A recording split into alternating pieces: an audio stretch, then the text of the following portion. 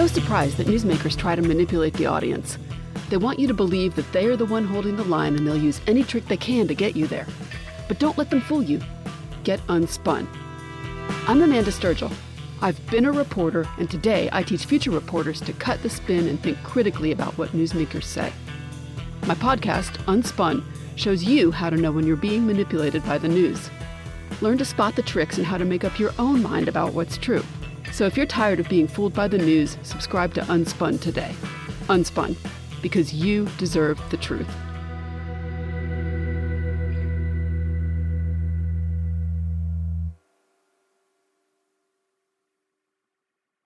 MSW Media.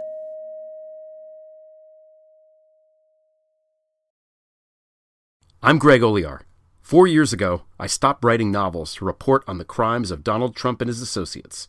In 2018, I wrote a best-selling book about it, Dirty Rubles. In 2019, I launched Prevail, a bi-weekly column about Trump and Putin, spies and mobsters, and so many traitors. Trump may be gone, but the damage he wrought will take years to fully understand. Join me and a revolving crew of contributors and guests as we try to make sense of it all. This is Prevail. The rule of law is not just some lawyer's turn of phrase. It is the very foundation of our democracy. The essence of the rule of law is that like cases are treated alike. That there not be one rule for Democrats and another for Republicans, one rule for the powerful, another for the powerless, one rule for the rich and another for the poor, or different rules depending upon one's race or ethnicity. To serve as Attorney General at this critical time is a calling I am honored and eager to answer. So yeah, now it's clean up on aisle 45 time. And for a long while yet, it is going to be clean up on aisle 45. Hello, everyone. Welcome to episode 43 of Clean Up on Aisle 45. We're just 2 weeks away from episode 45. 45 Inception. We should have some kind of party there. Yeah, we definitely should. Maybe we should talk about having another live Zoom call or something. Absolutely. That would be fun. 45. All right. It's Wednesday, November 10th. I'm your co-host, Allison Gill, and you might have heard something in the background. That would have been Andrew Torres with me now and forever. Absolutely. Never to leave you again. But before we do anything else, we have to shout out our amazing patrons who help make the show possible by going over to patreon.com/aisle45pod. And you're so smart, I'm not going to spell it out for you. It's aisle with an A. You know that. And signing up for as little as $1 an episode, you get the shout out on the show. You get the ad-free feed. You get whatever other goodies we decide to send your way. And this week we are shouting out Trixie, Jordan A. Patterson, and one quick ad, which is, need carpet cleaning in the area of Cedar Rapids, Iowa? Contact Pioneer Cleaning Systems to get steam cleaning at a great price. I love how we've sold advertising for $1 an episode. Yeah, $1. That's it. You could not 4 quarters and you got a voice talent read.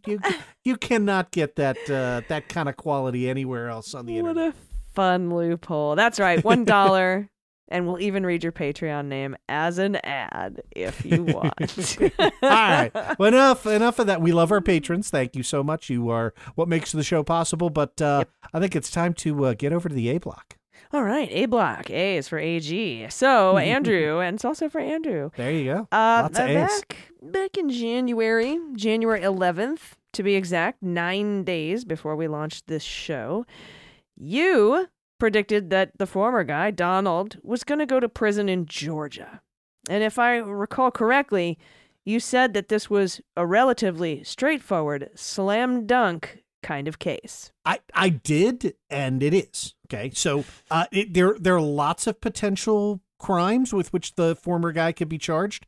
But the easiest one, right, and the easiest serious one is Georgia Code 21-2-604, which says a person commits the offense of criminal solicitation to commit election fraud, right? solicitation, in the first degree when, with the intent that another person engage in conduct constituting a felony, he or she solicits, requests, commands, importunes, that's a great word, or otherwise attempts to cause the other person to engage in such conduct. Yes. So quarterback Ben Roethlisberger, I think, was involved in this. No. Yep. So that seems, and you and I have talked about this, that the law seems to have been written for what happened in Georgia with Donald. Right.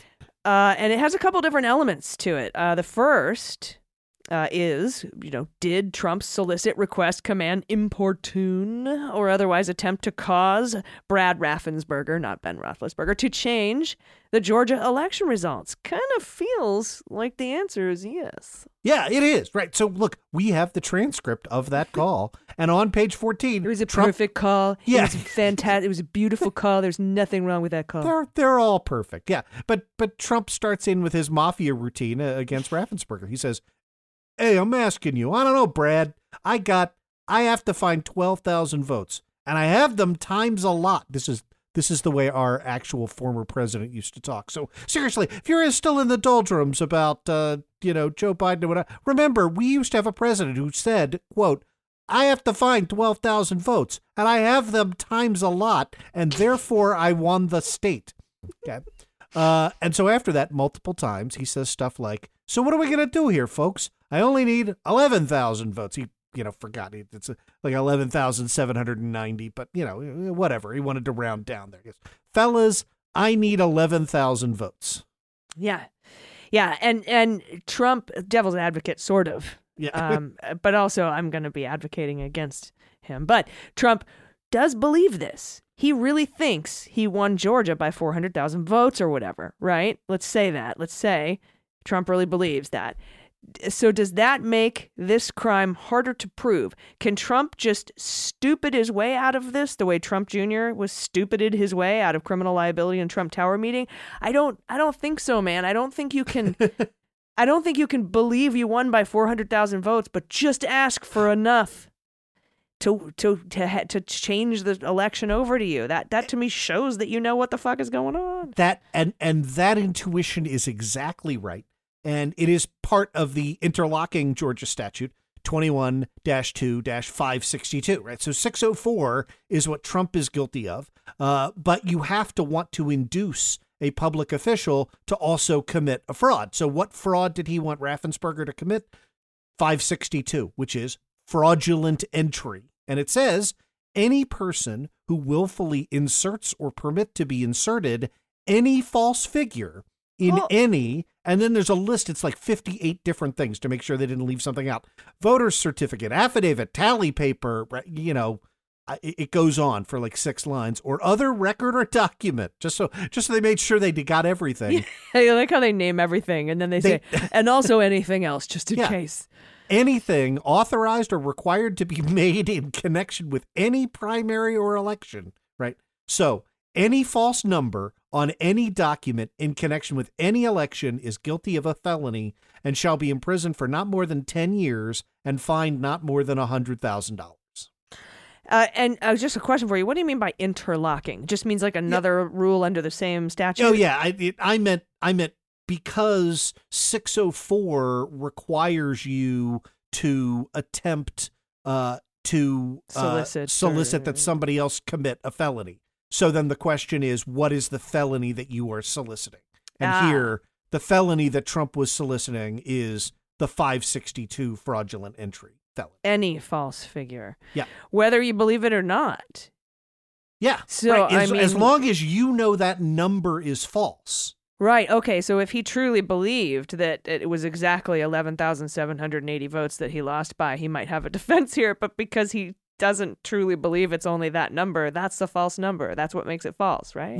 Right. So look, the very first thing you would do, right, is put on evidence, because Trump isn't going to take the stand, so you're not going to get the opportunity to to cross-examine him.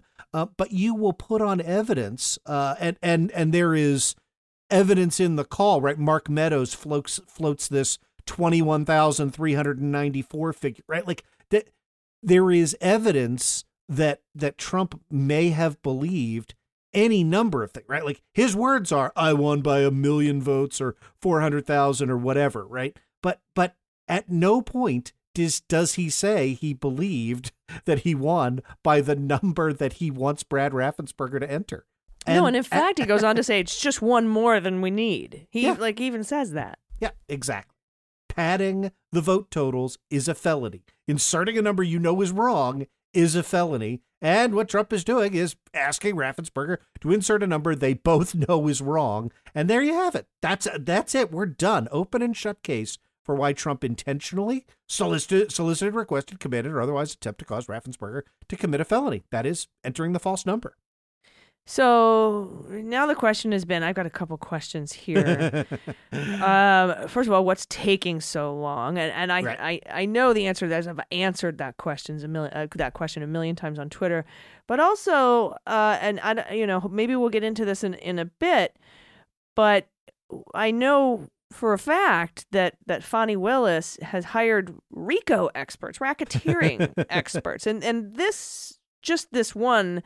562, 604, 604, is that right? 604, yeah. 604, 562, that's not RICO, right? That's just a straight up felony.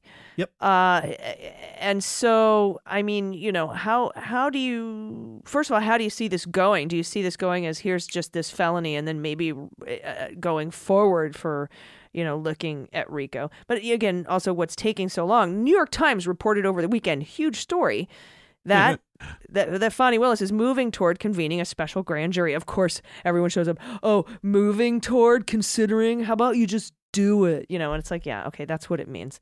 She's going to do it. She's going to panel a special grand jury in this criminal investigation of election interference by Trump and his allies.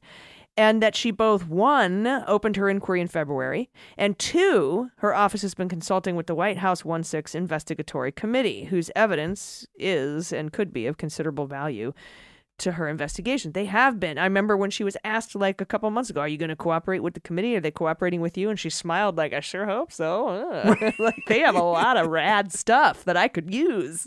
Yeah. And that goes back and forth. So the Times story explicitly says that at least some of those delays are due in part to that cooperation by and between Ms. Willis's office and the 1-6 Commission. The RICO stuff is really interesting. I am focused on the 604 because of the slam dunkiness of it, right? The ease, right? Yeah. But there are two things that you need to know here, right? The first is that a lot of the heavy lifting on other potential crimes and 604 has already been done by a report by the Brookings Institution by my former partner Norm Eisen. That report concluded that Trump's conduct in Georgia put him, quote, at substantial risk of possible state charges, including racketeering, election fraud solicitation, intentional interference with the performance of election duties, and conspiracy to commit election fraud. Those are harder cases only because of how easy the 604 case is. And just if you want to prove Trump is a criminal and belongs in jail, like, to me, the 604 is the shortest path. Can you start with the 604 and then keep looking? And then have a superseding indictment? Absolutely. Yeah. That's what I would do. That's what I would do too. So, we'll find out. Right. Okay. And we've heard the term special grand jury. Gosh, somewhere before New York, they had convened in May a 6-month-long special grand jury that was meeting 3 days a week. And they just in New York have decided to do another one. They're going to do another 6-month special grand jury. And in Georgia, I know that the grand jury rules, I don't know if they're different, how it works, but why? A special grand jury here. Yeah, and again, every state's a little different. In Georgia, you have 2 grand juries that are currently sitting in Fulton County. They have the power both to issue subpoenas and to hand down indictments. But, COVID, So they're super backlogged. The Times says that they have more than 10,000 potential cases in their backlog. So you don't want to rely on them to get the information that you need, especially if you want it in a timely way. What you do then is you go to it's Georgia Code 15-12-100, and that allows any elected public official, including Fani Willis, to request that the judges of a superior court impanel a special purpose grand jury, 16 to 23 people, and then that special purpose grand jury can compel evidence, subpoena witnesses, inspect records, and may require the production of the same. And so you go to them to get your information. So they do all the gathering and investigative work like that, and all the records and reads, but they can't indict, right? That's the one thing they can't do, this special grand jury in Georgia. Yeah, that's right. They would have to go back to one of those regular grand juries. Would she be able to cut in line, or do they have to wait for the... No, that's right. Yeah, it will let you cut to the front of the line, but what you don't want to have to do is you don't have to rely on the regular grand jury to subpoena the witnesses and the documents. You just put your presentation together.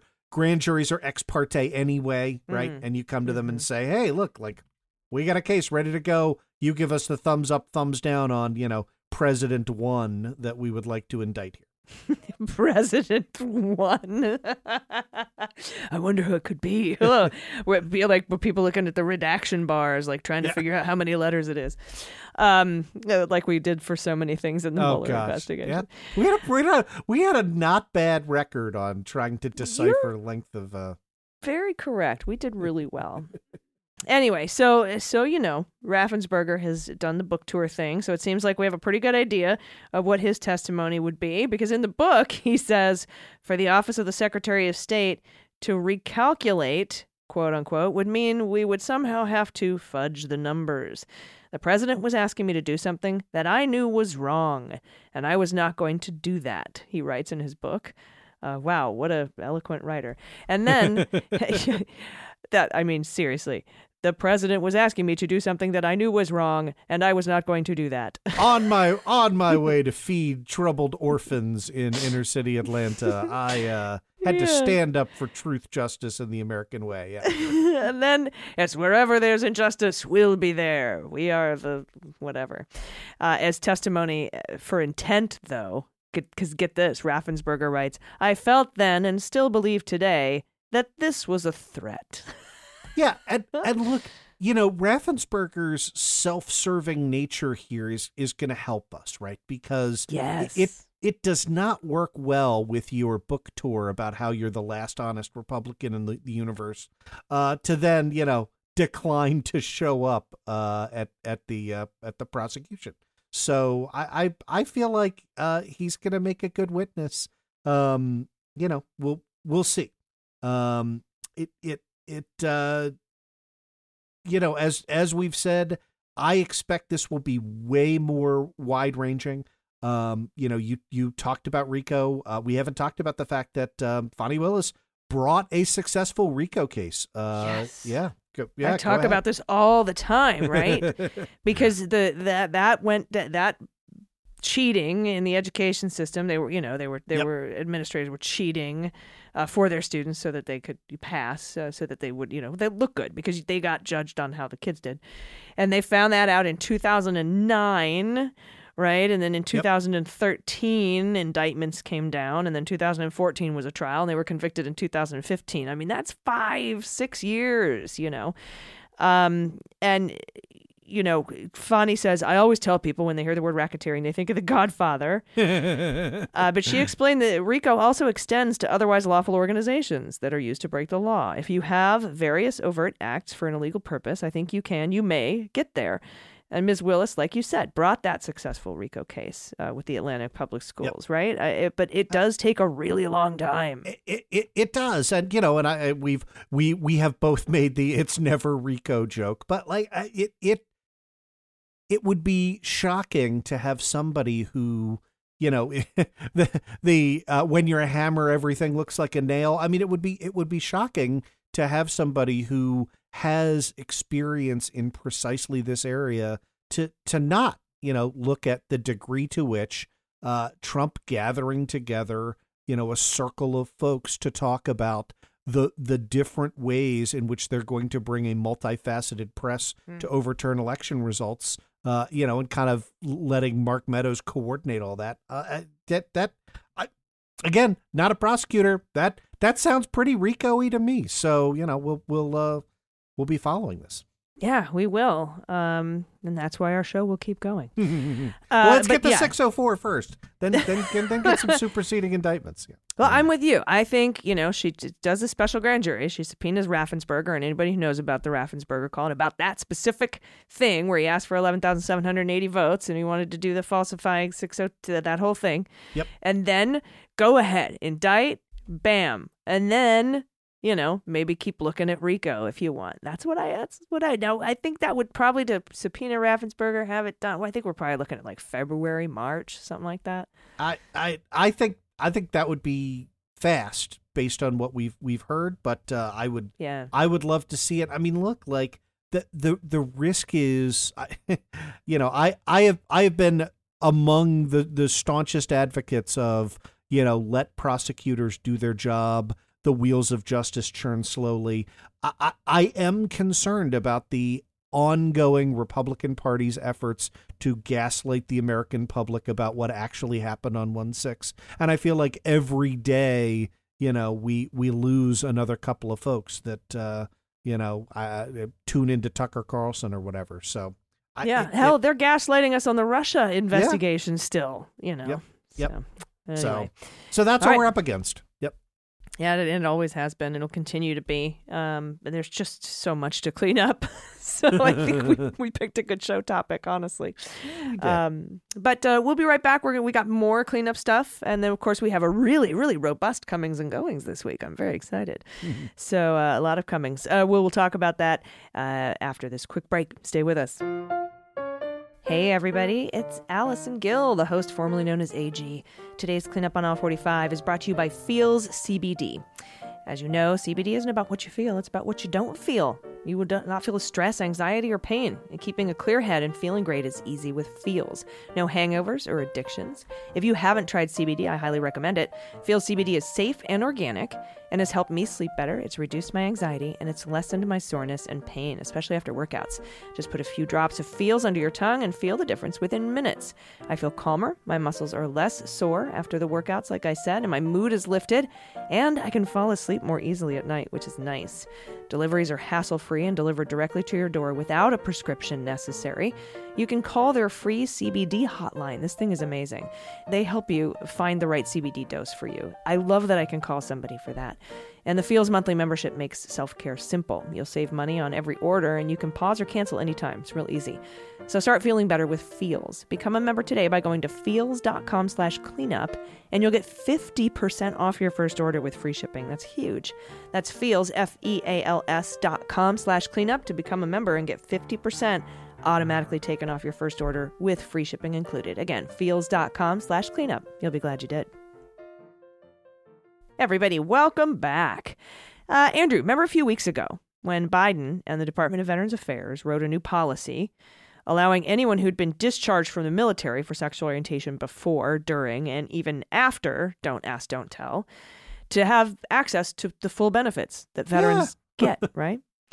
Well, we have a new cleanup for the LGBTQ plus community this week. Awesome. And this is that more same-sex couples who weren't able to get married due to now overturned laws will now have access to Social Security survivor benefits because the federal government has dropped its own appeals in a pair of court challenges. Yeah, no, and this is huge for those folks. So a pair of federal judges in Washington State and Arizona ruled last year that the Social Security Administration should approve survivor benefits for certain same-sex spouses who didn't meet the program's marriage requirements because they were prohibited from getting married. And then the, former guy appealed both of those decisions. And then the new guy evaluated those appeals. Yeah, and the Department of Justice and the Social Security Administration dismissed those appeals Monday. So we've seen a lot where a lot of instances where this Department of Justice has sort of picked up a mantle from previous like Bill Barr decisions and said, all right, we're going to keep this. But this is one where they're like, no, we're throwing this away. So they brought those cases to an end. And that's according to Lambda Legal, which is an amazing LGBTQ rights group that initially filed the lawsuits 3 years ago, Andrew. Yep. So, look, these were good decisions. Last year's rulings had already extended benefits to people who were married for fewer than 9 months before their spouses died, as well as people who never got married but applied for survivor benefits by last November. So Monday's dismissal means anybody who couldn't get married and had not yet applied for benefits can still receive them. That's so great. It's so important. And I love how some of these decisions, some of these cleanup decisions are just sort of a deciding not to do something that was being done. It's so easy to undo. Yeah. It really is.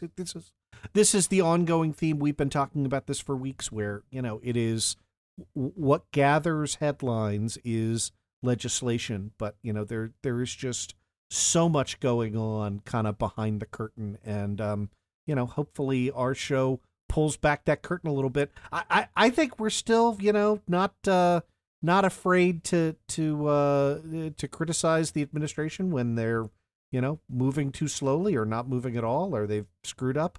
But there's a lot of good that's going on that just has slipped, between the cracks, beneath the radar. I'm mixing metaphors here. But, between the cracks sounds weird, dude.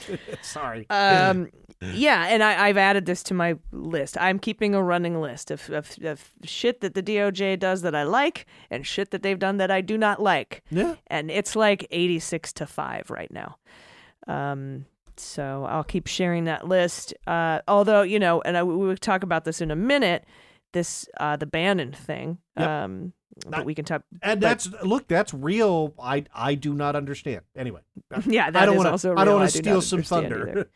Yeah, no thunder stealing here. I just wanted to kind of tell you, this is a cleanup in Canada. This isn't cleanup on aisle 45. But I just wanted to change this out. I have Canada envy today, Andrew, because in one of her first acts as Canada's new defense minister, Anita Anand announced today she's transferring the investigation and prosecution of sexual misconduct cases in the Canadian military, the Canadian forces, to the civilian justice system. Yeah. Here in the U.S., we have been trying to pass legislation. Kirsten Gillibrand has been a strong advocate for that.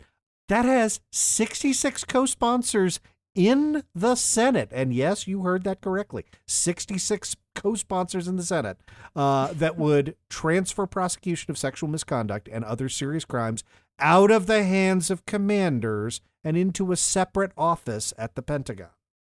Yeah, for a very long time, we wanted it to be into the, civilian, and then they was like, that's never going to happen. Let's just give them kind of their own. What do you think we are, Canada? Yeah, hey, hoser.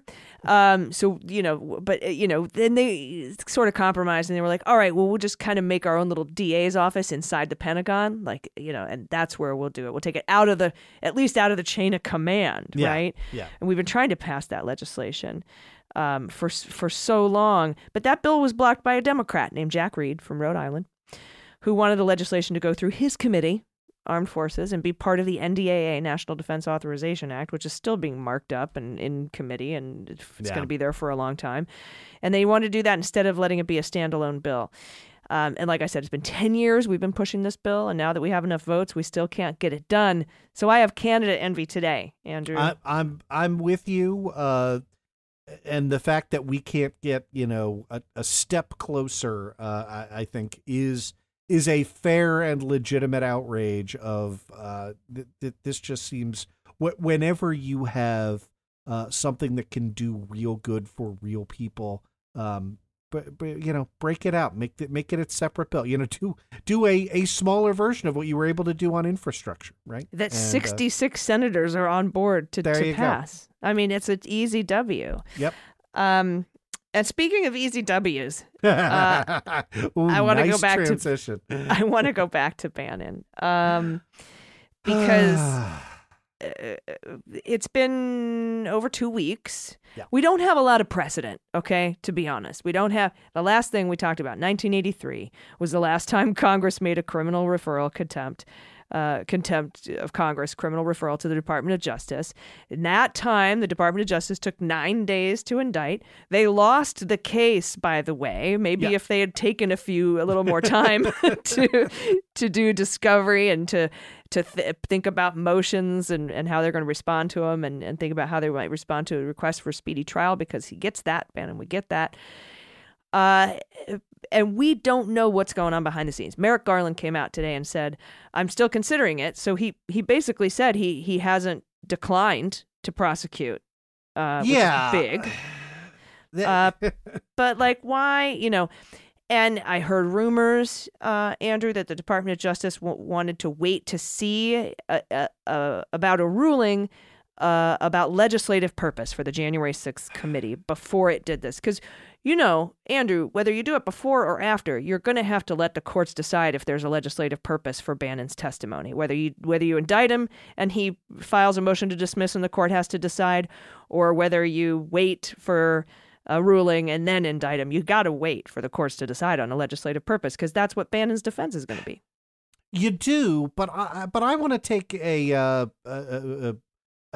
educated and informed swing at Merrick Garland here, and that is in the scope of the overall connection between the DOJ and the 1-6 committee, because we learned today, as we record this on a Monday, that the 1-6 committee has issued 6 more subpoenas to Trump's inner circle, right?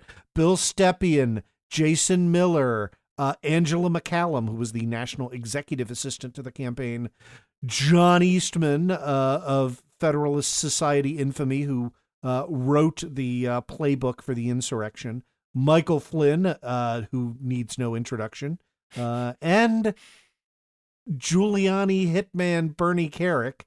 Those 6 got subpoenas from the 1-6 committee, and I would kind of like for Steve Bannon to be in handcuffs when those subpoenas arrive on those desks, because each and every one of those assholes is going to think about asserting executive privilege. Trump is, he doesn't have to call them to say, right? Like, he's been out in public saying, everybody should just claim executive privilege because, he barely knows what either of those 2 words mean. And I would like it to be clear that there are consequences for telling the United States Congress no when they subpoena you, and the fact that it has to go to a court either way is not a sufficient argument in my mind, right? Like, I would have liked to have seen that indictment come out, 2 days out of the box. Like, no, you don't get to do that. Oh yeah, no. My position is to indict and then go through the process. I am in favor of that, because waiting up front for that to happen, I think undermines the inherent power of Congress to be able to subpoena people. And they gave them until November 29th to produce documents, and the depositions happened at the last week of November, first week of December. I think we will see a Bannon indictment prior to those dates being required.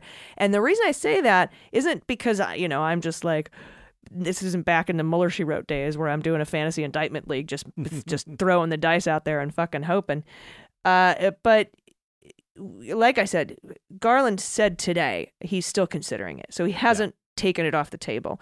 And Barb McQuaid actually said, the longer this takes, the better it is that we will see an indictment, because, again, pre-trial motions to consider. They have to do discovery, et cetera, and get ready prepare for a speedy trial. So, and I hate to say this, but the last time this happened and they did it in 9 days flat, they lost. So those are fair points, and I agree with you that if an indictment comes down while responses from these folks are pending, it might put some urgency behind it. It certainly would set the precedent that says, yeah, no, if Bill Stepien thinks that, he can tell Congress to, go screw itself, he's got another thing coming. And that's what I want to see. Yeah, me too. And I have to say that I don't think the January 6th committee would have issued these subpoenas unless they had some sort of faith that that there would be a Bannon indictment. Honestly, because these are smarter people. These are smarter people than me, and that was in my mind. Because I tweeted a couple days ago, they aren't going to be able to subpoena jack shit until Bannon is in handcuffs, because otherwise nobody's going to da-da-da. So I happen to think that, and they have been working with the January 6th committee, and the DOJ has been communicating together. I think they might know that there's a Bannon indictment coming down, and that's purely speculative, and they aren't supposed to talk about that, even if they could. But I think that just the issuance of these indictments, because these are definitely recalcitrant witnesses, but just the issuance of these indictments kind of indicates that at least Benny Thompson and the committee, Raskin, Schiff, have confidence that Bannon will be indicted. I agree with that thought process. I think that's well thought out, and I think those are good points. So you've talked me off the ledge a little bit. I want to also talk about you. You were discussing the legislative purpose case, which is before Judge Chutkan, and we are waiting for a ruling which will come out the day after this show drops, because of course it will. Although that would only give him, if she ruled against an injunction, that would only give him 1 day before NARA starts hand. Do they call it NARA? Just call it the National Archives. Before they have to start handing the stuff over. They don't have to, but they said, we're going to start handing this over on Friday unless you tell us not to. So that wouldn't give much time. That case is fascinating. We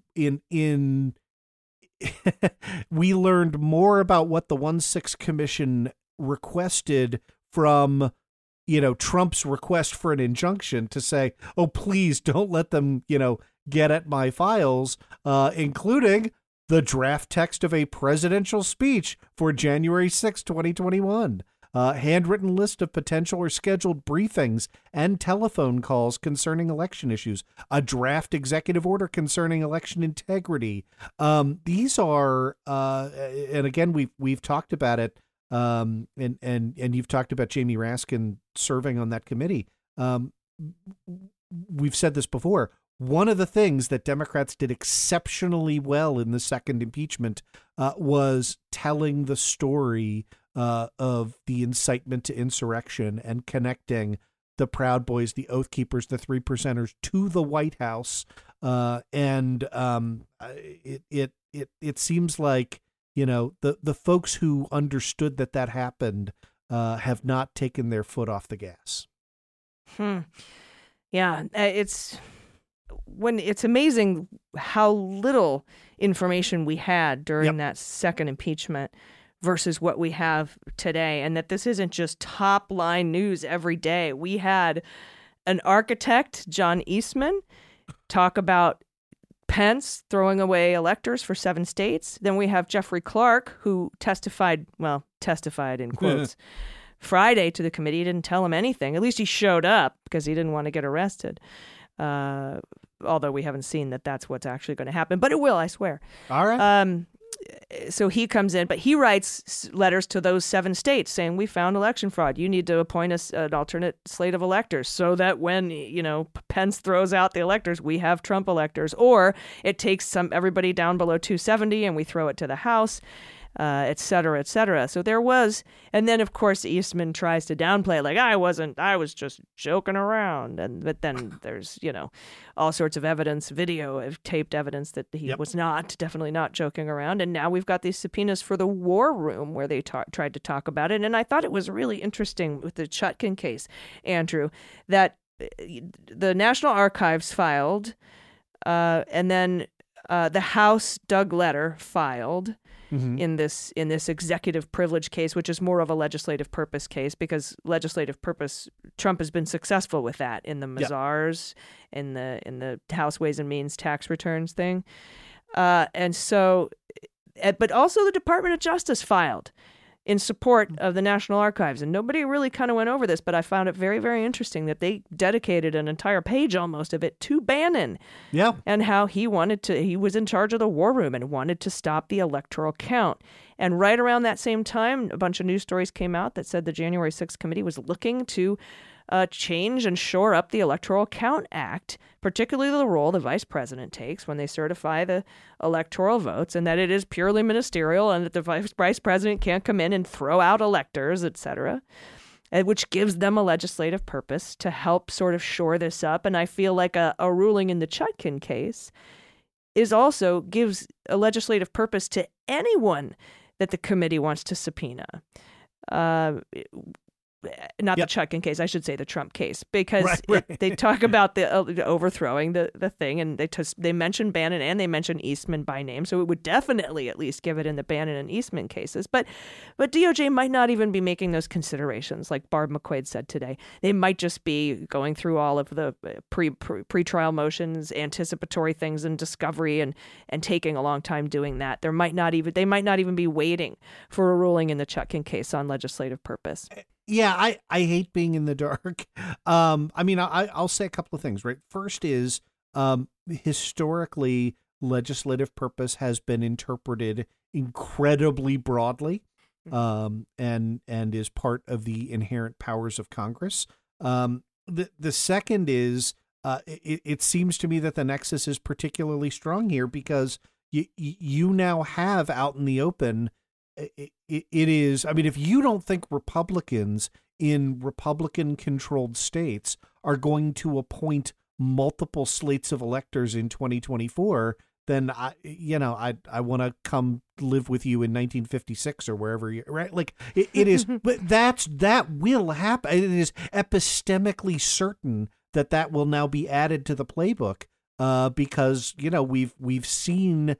Those officials lament that they didn't think about doing it in 2020. And so, it's going to be crucial to fight that at the state level.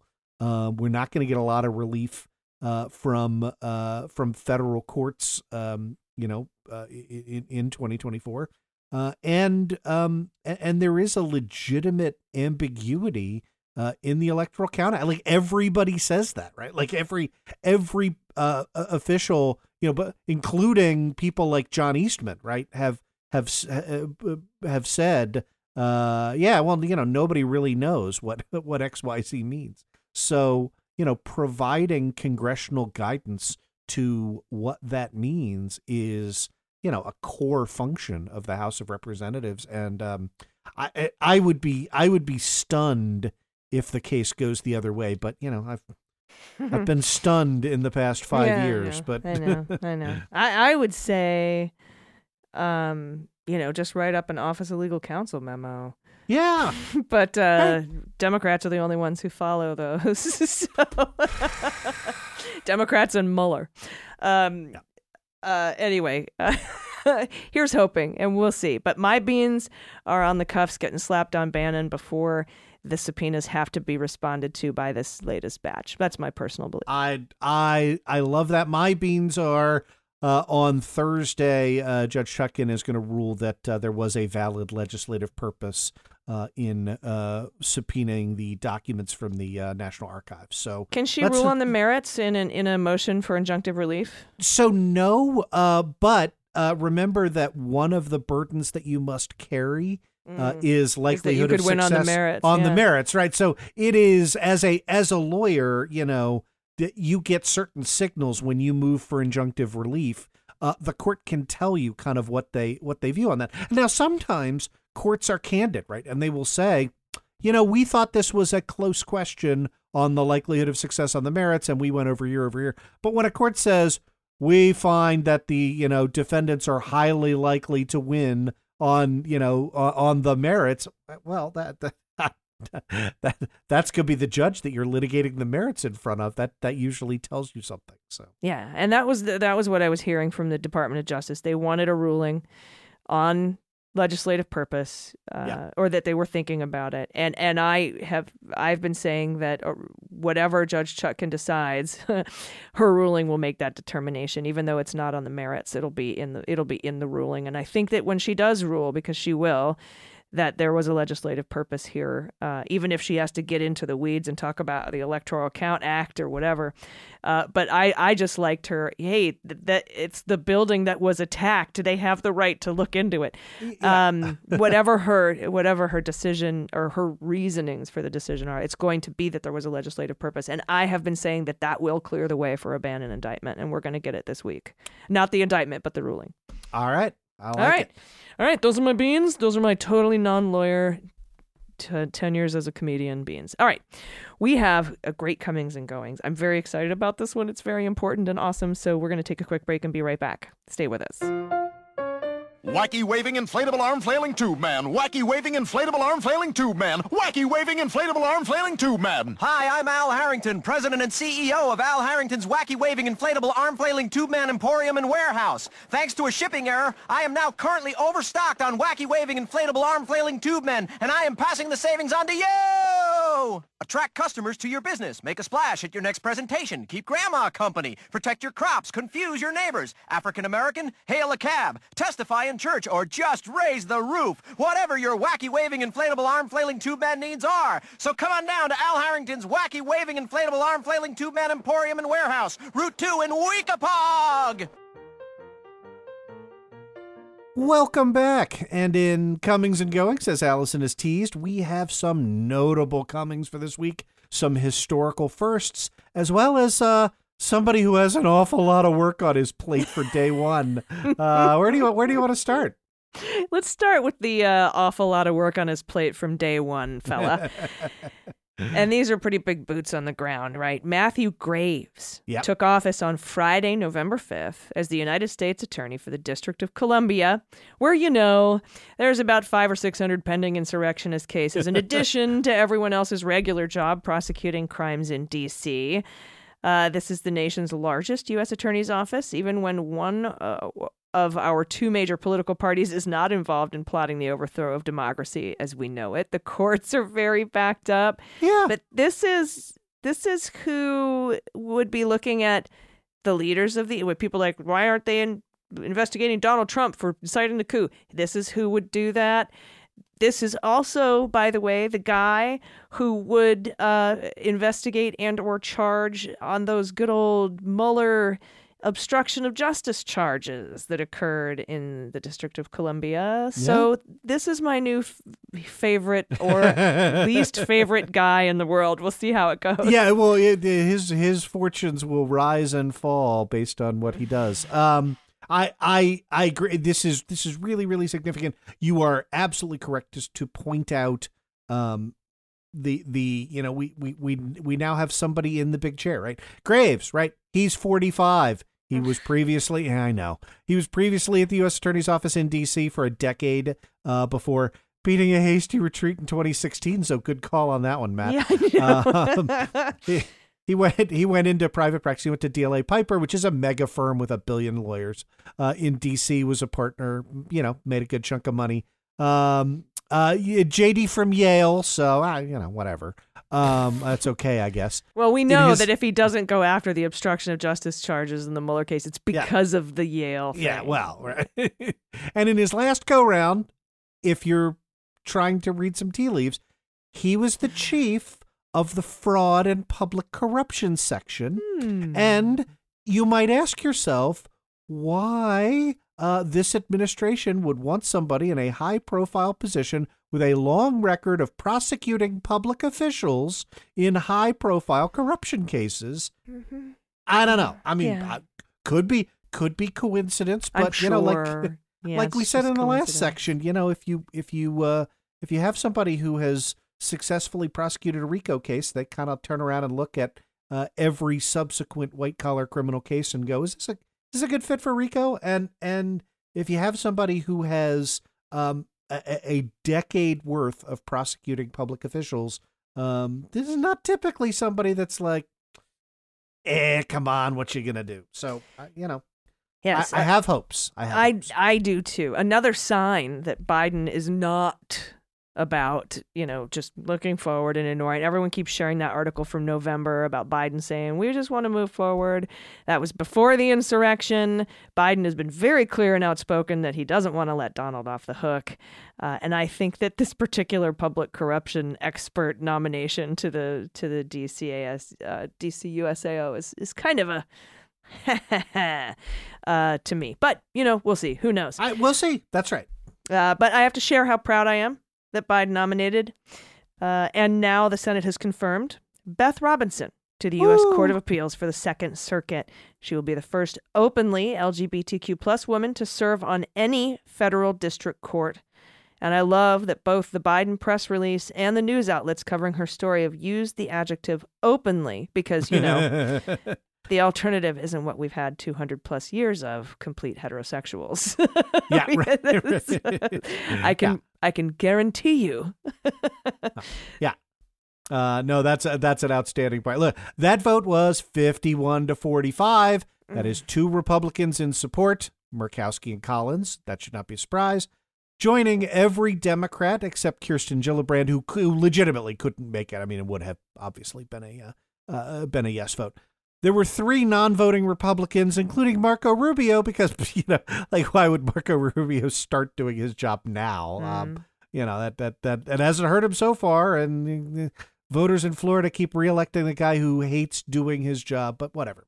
Anyway, in the part I always like to say in this segment, Robinson spent 10 years on the Vermont Supreme Court. So, it's not like she's not ridiculously qualified to serve on the U.S. Court of Appeals for the Second Circuit. So welcome aboard. And truly historic moment. And regardless of how you're feeling politically, should take a second and be proud of this administration and this country for moving in the right direction.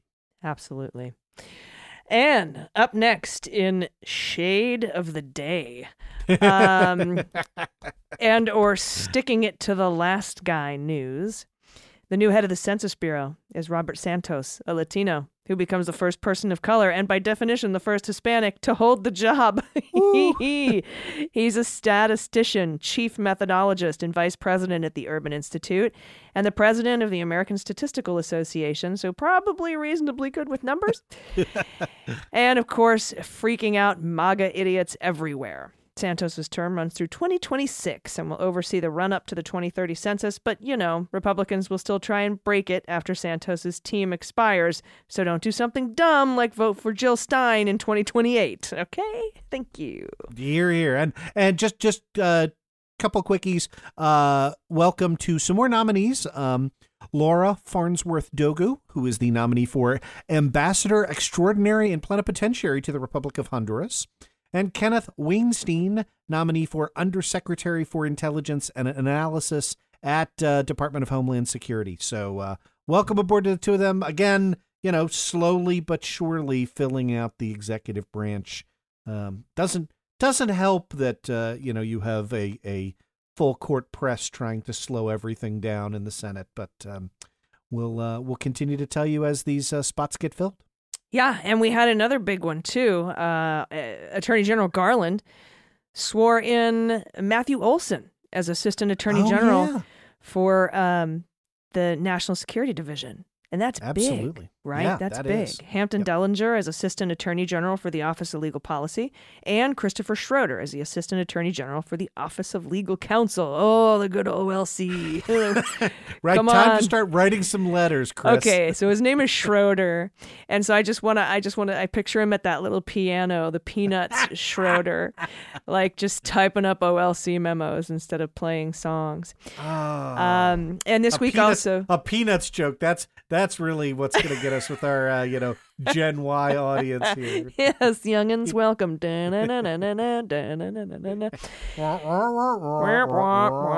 That's what we sound like to Gen Y, probably.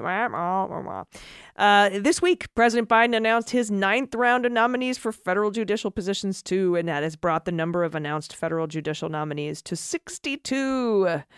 So that's also some good news. So, yay, everybody, welcome.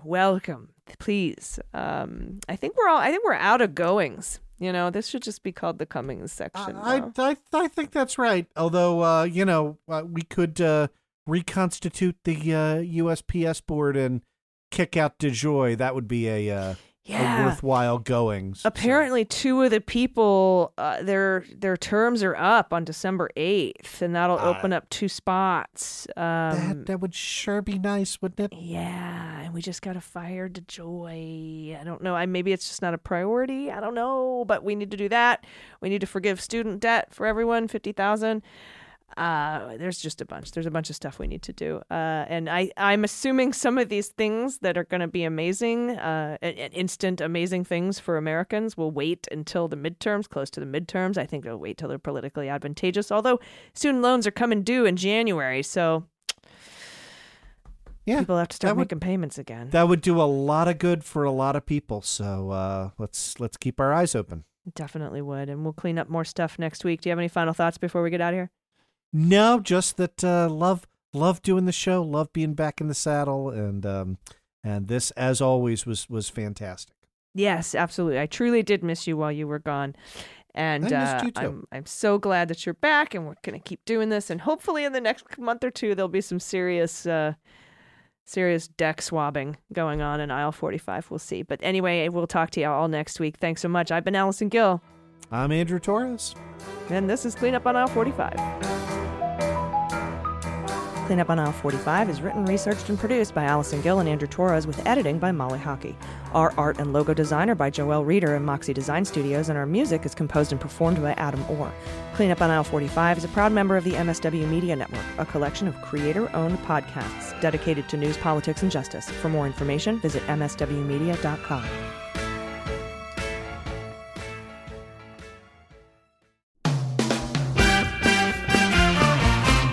Season 4 of How We Win is here. For the past 4 years, we've been making history in critical elections all over the country. And last year, we made history again by expanding our majority in the Senate, beating election-denying Republicans in crucial state house races, and fighting back a non-existent red wave. But the MAGA Republicans who plotted and pardoned the attempted overthrow of our government now control the House, thanks to gerrymandered maps and repressive anti-voter laws. And the chaotic spectacle we've already seen shows us just how far they will go to seize power, dismantle our government, and take away our freedoms. So, the official podcast of The Persistence is back with Season 4.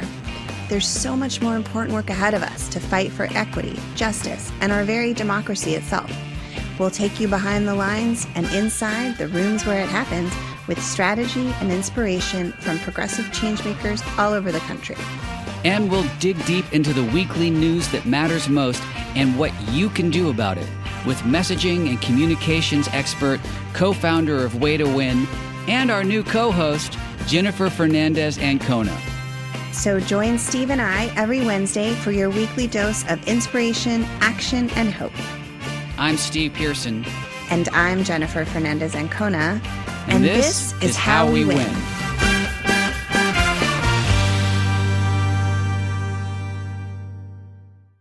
Hi, I'm Dan Dunn, host of What We're Drinking with Dan Dunn, the most wildly entertaining adult beverage-themed podcast in the history of the medium. That's right, the boozy best of the best, baby. And we have the cool celebrity promos to prove it. Check this out. Hi, I'm Allison Janney, and you're here with me on What We're Drinking with Dan Dunn. And that's my sexy voice. Boom. Boom is right, Academy Award winner Allison Janney. As you can see, celebrities just love this show. How cool is that? Hey, this is Scottie Pippen, and you're listening to the Dan Dunn Show. And wait, hold on. The name of the show is what? All right, sure. Scottie Pippen momentarily forgot the show's name, but there's a first time for everything. Hey, everyone, this is Scoot McNairy. I'm here with Dan Dunn on What Are You Drinking? What's it called again? Fine, twice. But famous people really do love this show. Hi, this is Will Forte, and you're, for some reason, listening to What We're Drinking with Dan Dunn. Now, what do you mean, for some reason, Will Forte? What's going on? Hi, this is Kurt Russell. Listen, I escaped from New York, but I couldn't get the hell out of Dan Dunn's happy hour. Please, send help. Send help? Oh, come on, Kurt Russell. Can somebody out there please help me?